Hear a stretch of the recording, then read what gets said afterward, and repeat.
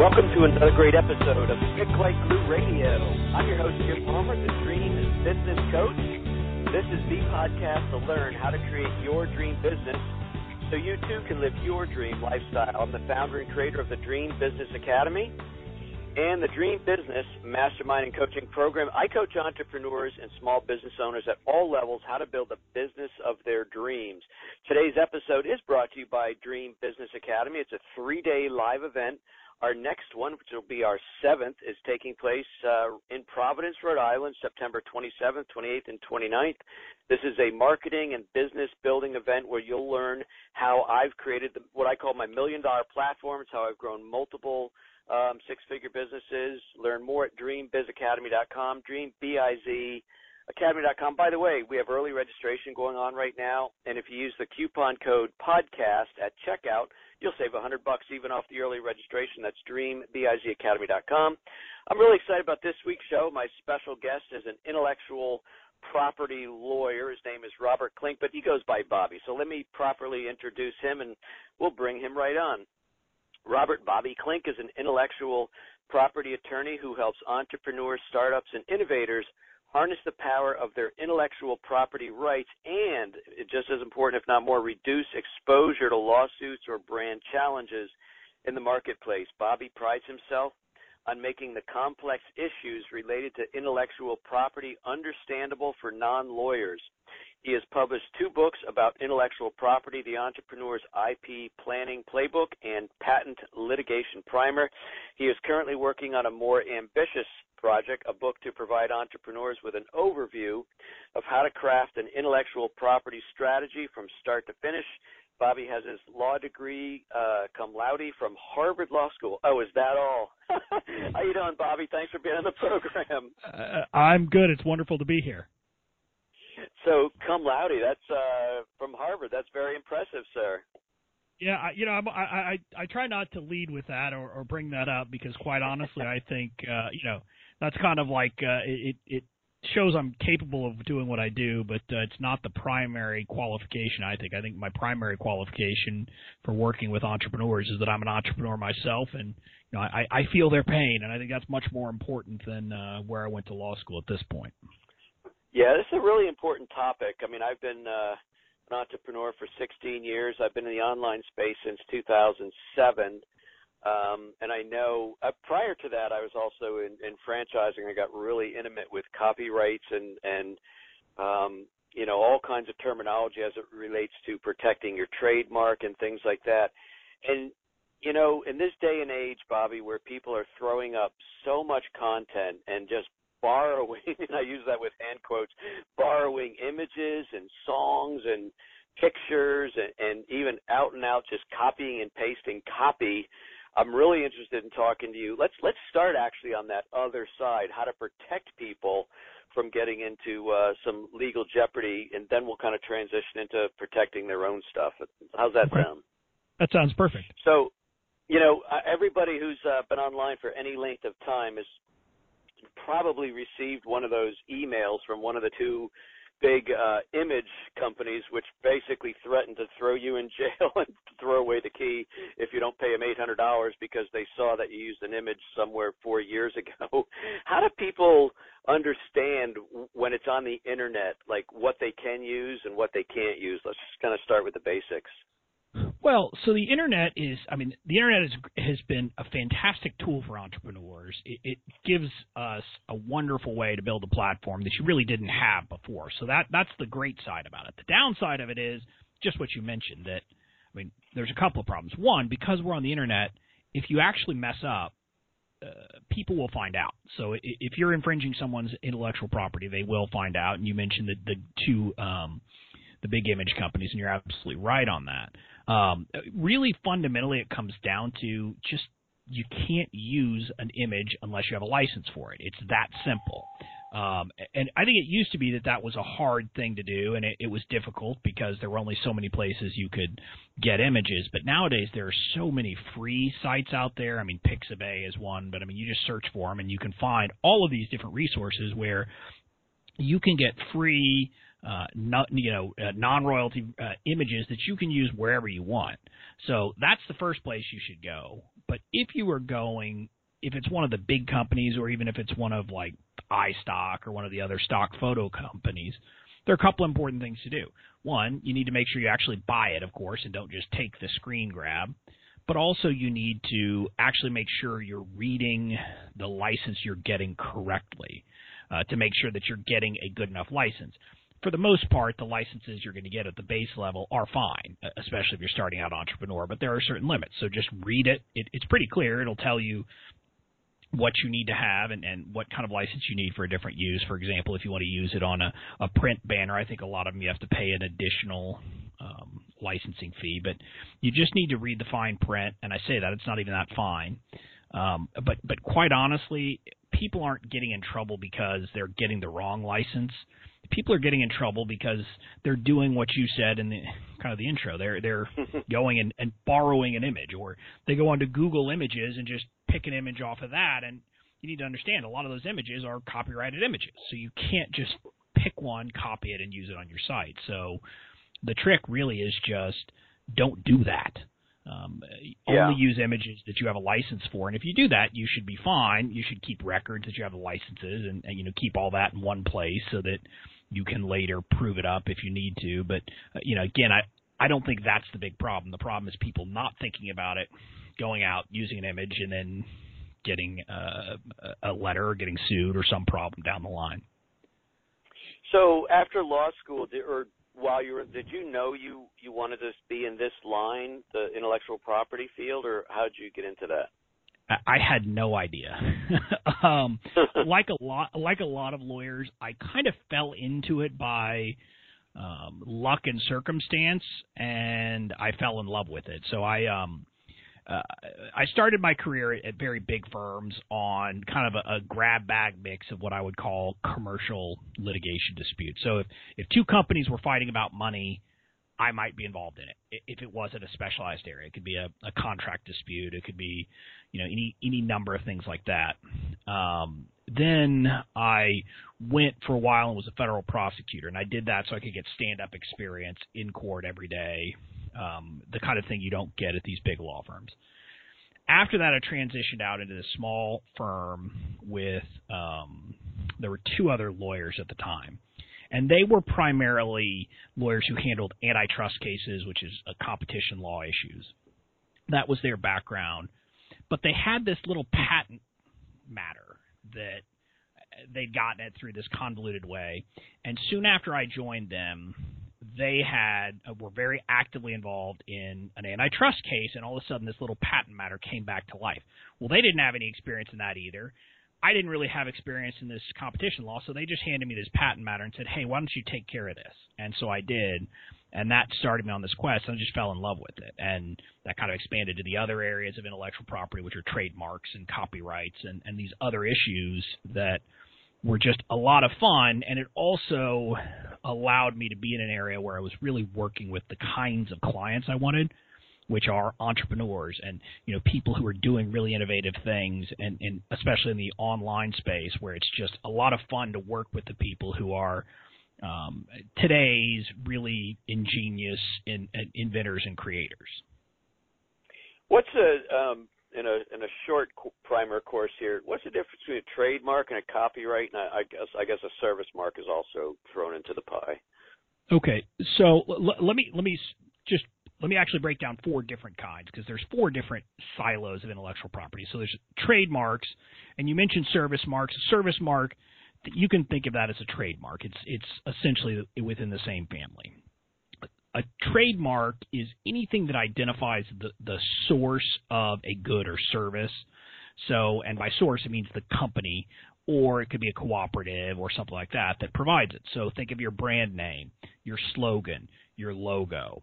Classic examples, Coca-Cola. That is a trademark name. Just Do It by Nike. Again, that's a slogan that if you hear Just Do It or you see Just Do It on a shirt, you're going to immediately know that's a Nike product. So that's trademark. Copyright is any creative work that has been put into fixed form is protected as a copyright. So classic examples are songs, movies, books, but it doesn't have to be a book. Your website, is copyright and copyrighted material. So you get those rights automatically once you put it into fixed form. The next area, and this is an area that doesn't get nearly enough attention, is trade secrets. Trade secret law protects any valuable information that is not generally known and that you take reasonable steps to protect and to keep confidential. So think your customer list, your CRM database, any kind of secret sauce you have in your business is protectable as a trade secret if you take steps to protect it. Again, a classic example, the Coca-Cola formula is protected as a trade secret. It's been kept secret now for well over a century, and so they get to keep using it. No one else can sell a product that's identical. And then the final area is patents, which for the most part is actually the least important, ironically. That's what got me into intellectual property law. But it gets way too much attention in my view, because to get a patent, you're going to have to spend probably $10,000 or more, 3 years of your life, and then there's a very good chance you're never actually going to make a dime off that patent. But it protects inventions. You can get it for processes, but mainly it's for these days for a physical product is the easiest type of situation to get a patent. Well, when you if you're an entrepreneur like I am, and you have several different online kind of or home study courses, info products, what do you want to call them?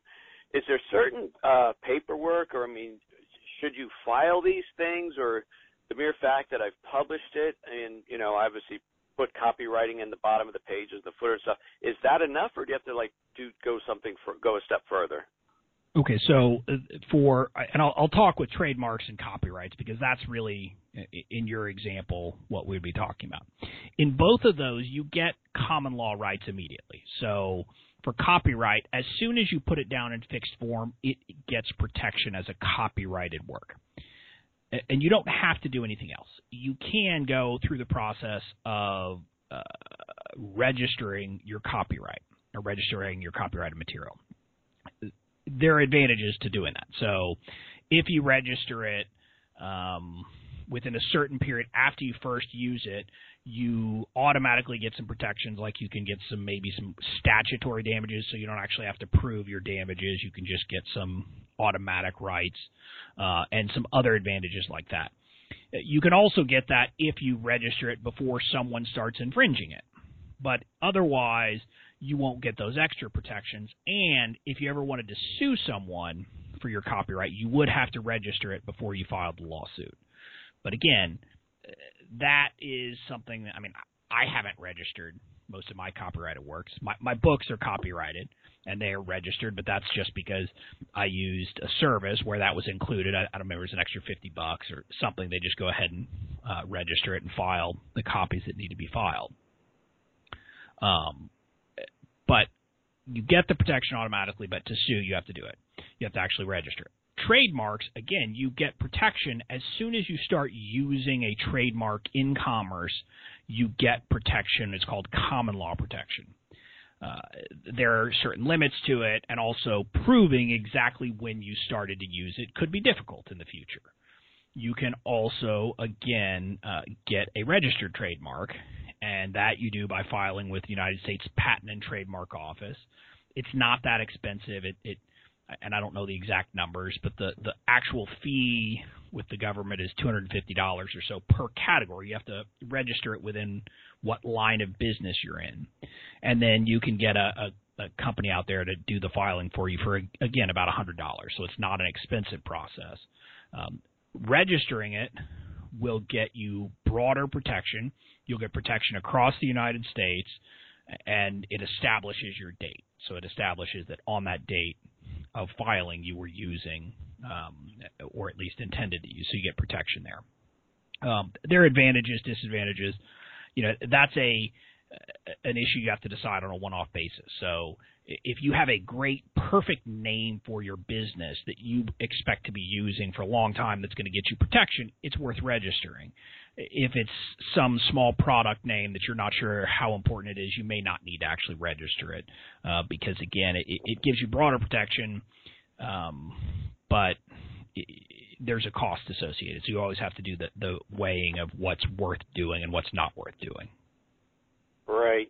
What have you seen? What's the biggest legal mistake you see entrepreneurs making these days? Well, so there's a couple of them, and one of them is not strictly related to intellectual property, but it has some serious implications for intellectual property, and that's that way too many entrepreneurs don't get their agreements in writing, and this can come up in so many different areas. It's hard to even talk about everywhere, but one of the basic ones is I will often deal with an entrepreneur or entrepreneurs who are working together, but they don't have a written agreement. So they have a partnership without an agreement governing it. Or they have a company, but they don't have an operating agreement that says who owns what each person's responsibilities are, how can you get out of the company. So all of those basic things that you need to have spelled out need to be in a written agreement.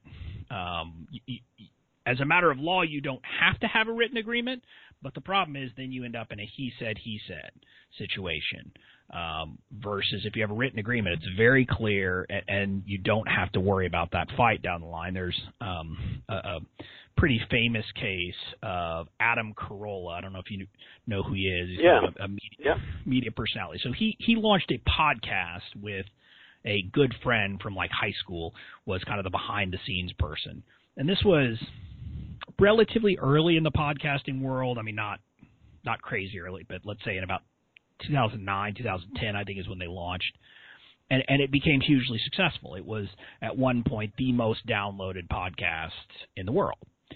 So it started generating money. At that point, Adam Carolla fires his friend. And his friend said, "You can't fire me. I'm a partner. I own a percentage of this business."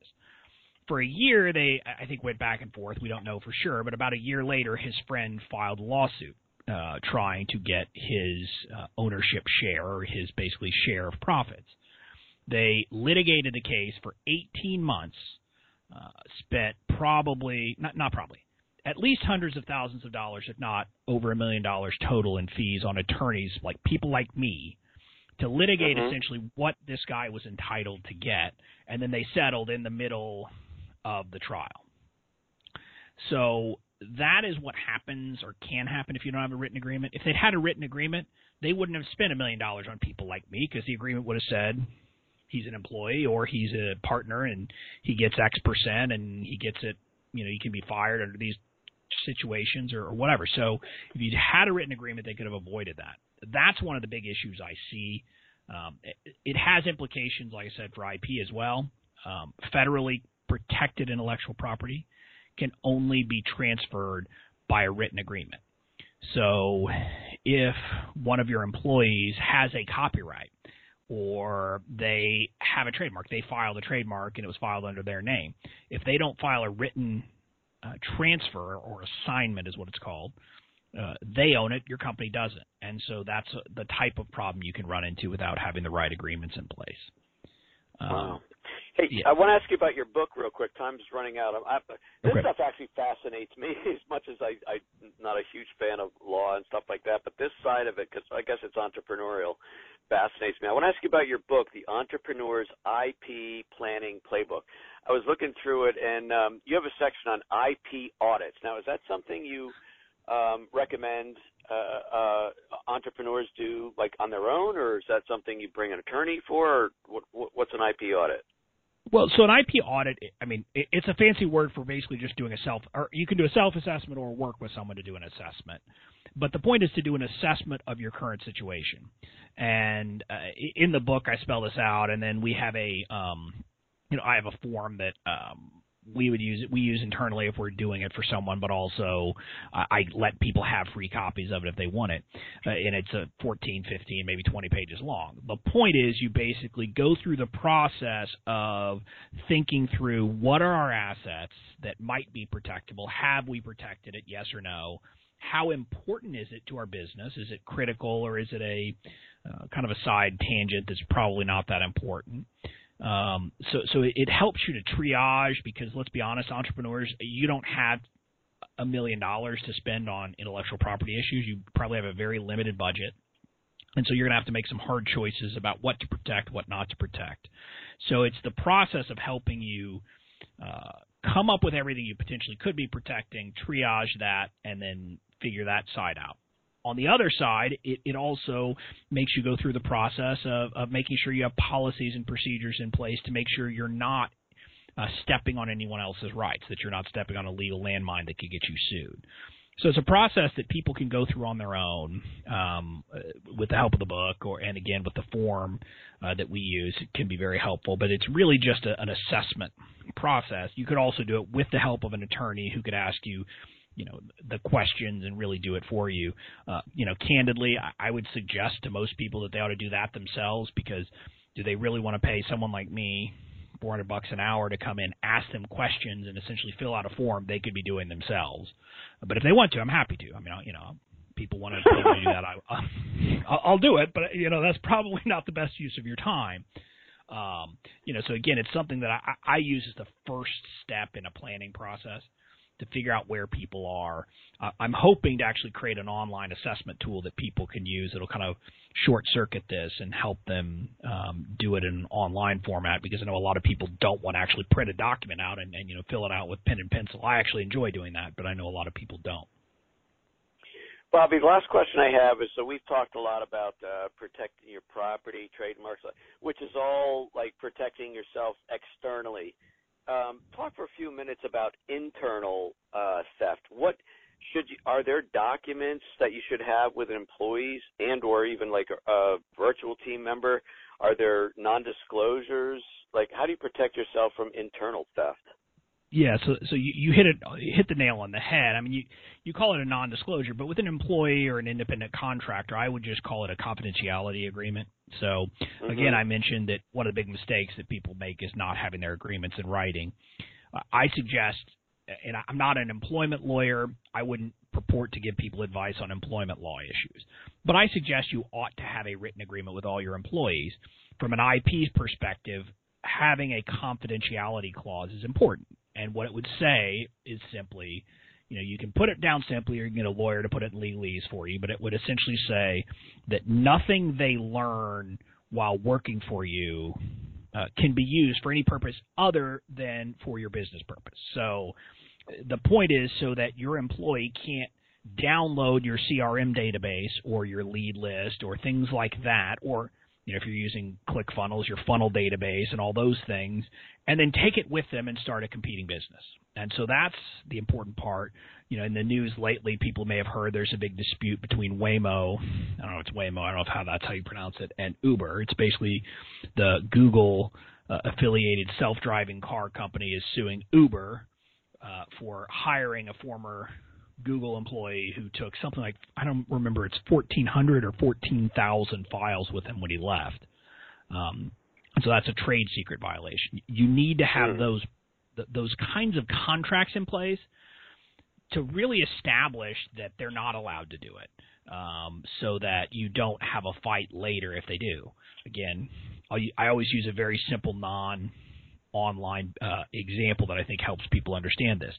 If I was running a lawn business, the last thing I would want would be one of my crews to be able to download my customer list and then go and offer to serve them for $10 less than we're charging. Because in that situation, of course someone would do it. So you need to put protections in place so that doesn't happen. Very good. Hey, this has been a really fascinating interview. Appreciate your coming on. How can people connect with you and also get a copy of your book? Well, so the easiest way to connect with me is on my website, which is KlinckLLC.com, and that's KLINCKLLC.com. And if you go there, there's a lot of stuff. There's a lot of free resources. There's a blog which has good information. You can contact me if you wanted to set up a consultation. But also there is a special offer if people go to KlinckLLC.com/podcast. And if you go there, you can sign up for an e-course. It's an email course where you get videos of me walking you through the process of creating an IP plan. But you also get a free download of the book. And a free download, I mentioned that IP audit checklist, so you'll get a free download of that document and some other checklists to help you in creating a plan for your business. And all that's absolutely free. I don't try to make a living selling books about intellectual property law. I think that would be a fool's errand. So I give that away and hope hope to educate people, and I'm sure that the universe will repay me. When there it comes to other ways to get in touch with me, Twitter is probably where I'm most active on social, and that's at Bobby Klinck, and that's just BOBBYKLINCK. Awesome. Yeah, you'd have to sell a crap ton of books. That's an official term. Yeah, I think that's books. Right. Yeah, I mean, oh my God. Nobody gets rich selling these kind of books. I know. Bobby, thanks a lot. It was great connecting with you. It was great being on. Thanks. Hey, folks, that wraps up this very special edition of Stick Like Glue Radio. Thanks to our sponsor, Dream Business Academy, for once again sponsoring the show. Get $100 off using the coupon code podcast at checkout. Get all the details at Dream Biz Academy, dreambizacademy.com. Thank you to my assistants and all of my Dream Team members who make what I do look so doggone easy. I'm your host, Jim Palmer, the Dream Business Coach. I'm committed to helping you build a more profitable business faster. I'll see you next week for another great episode, and you take good care.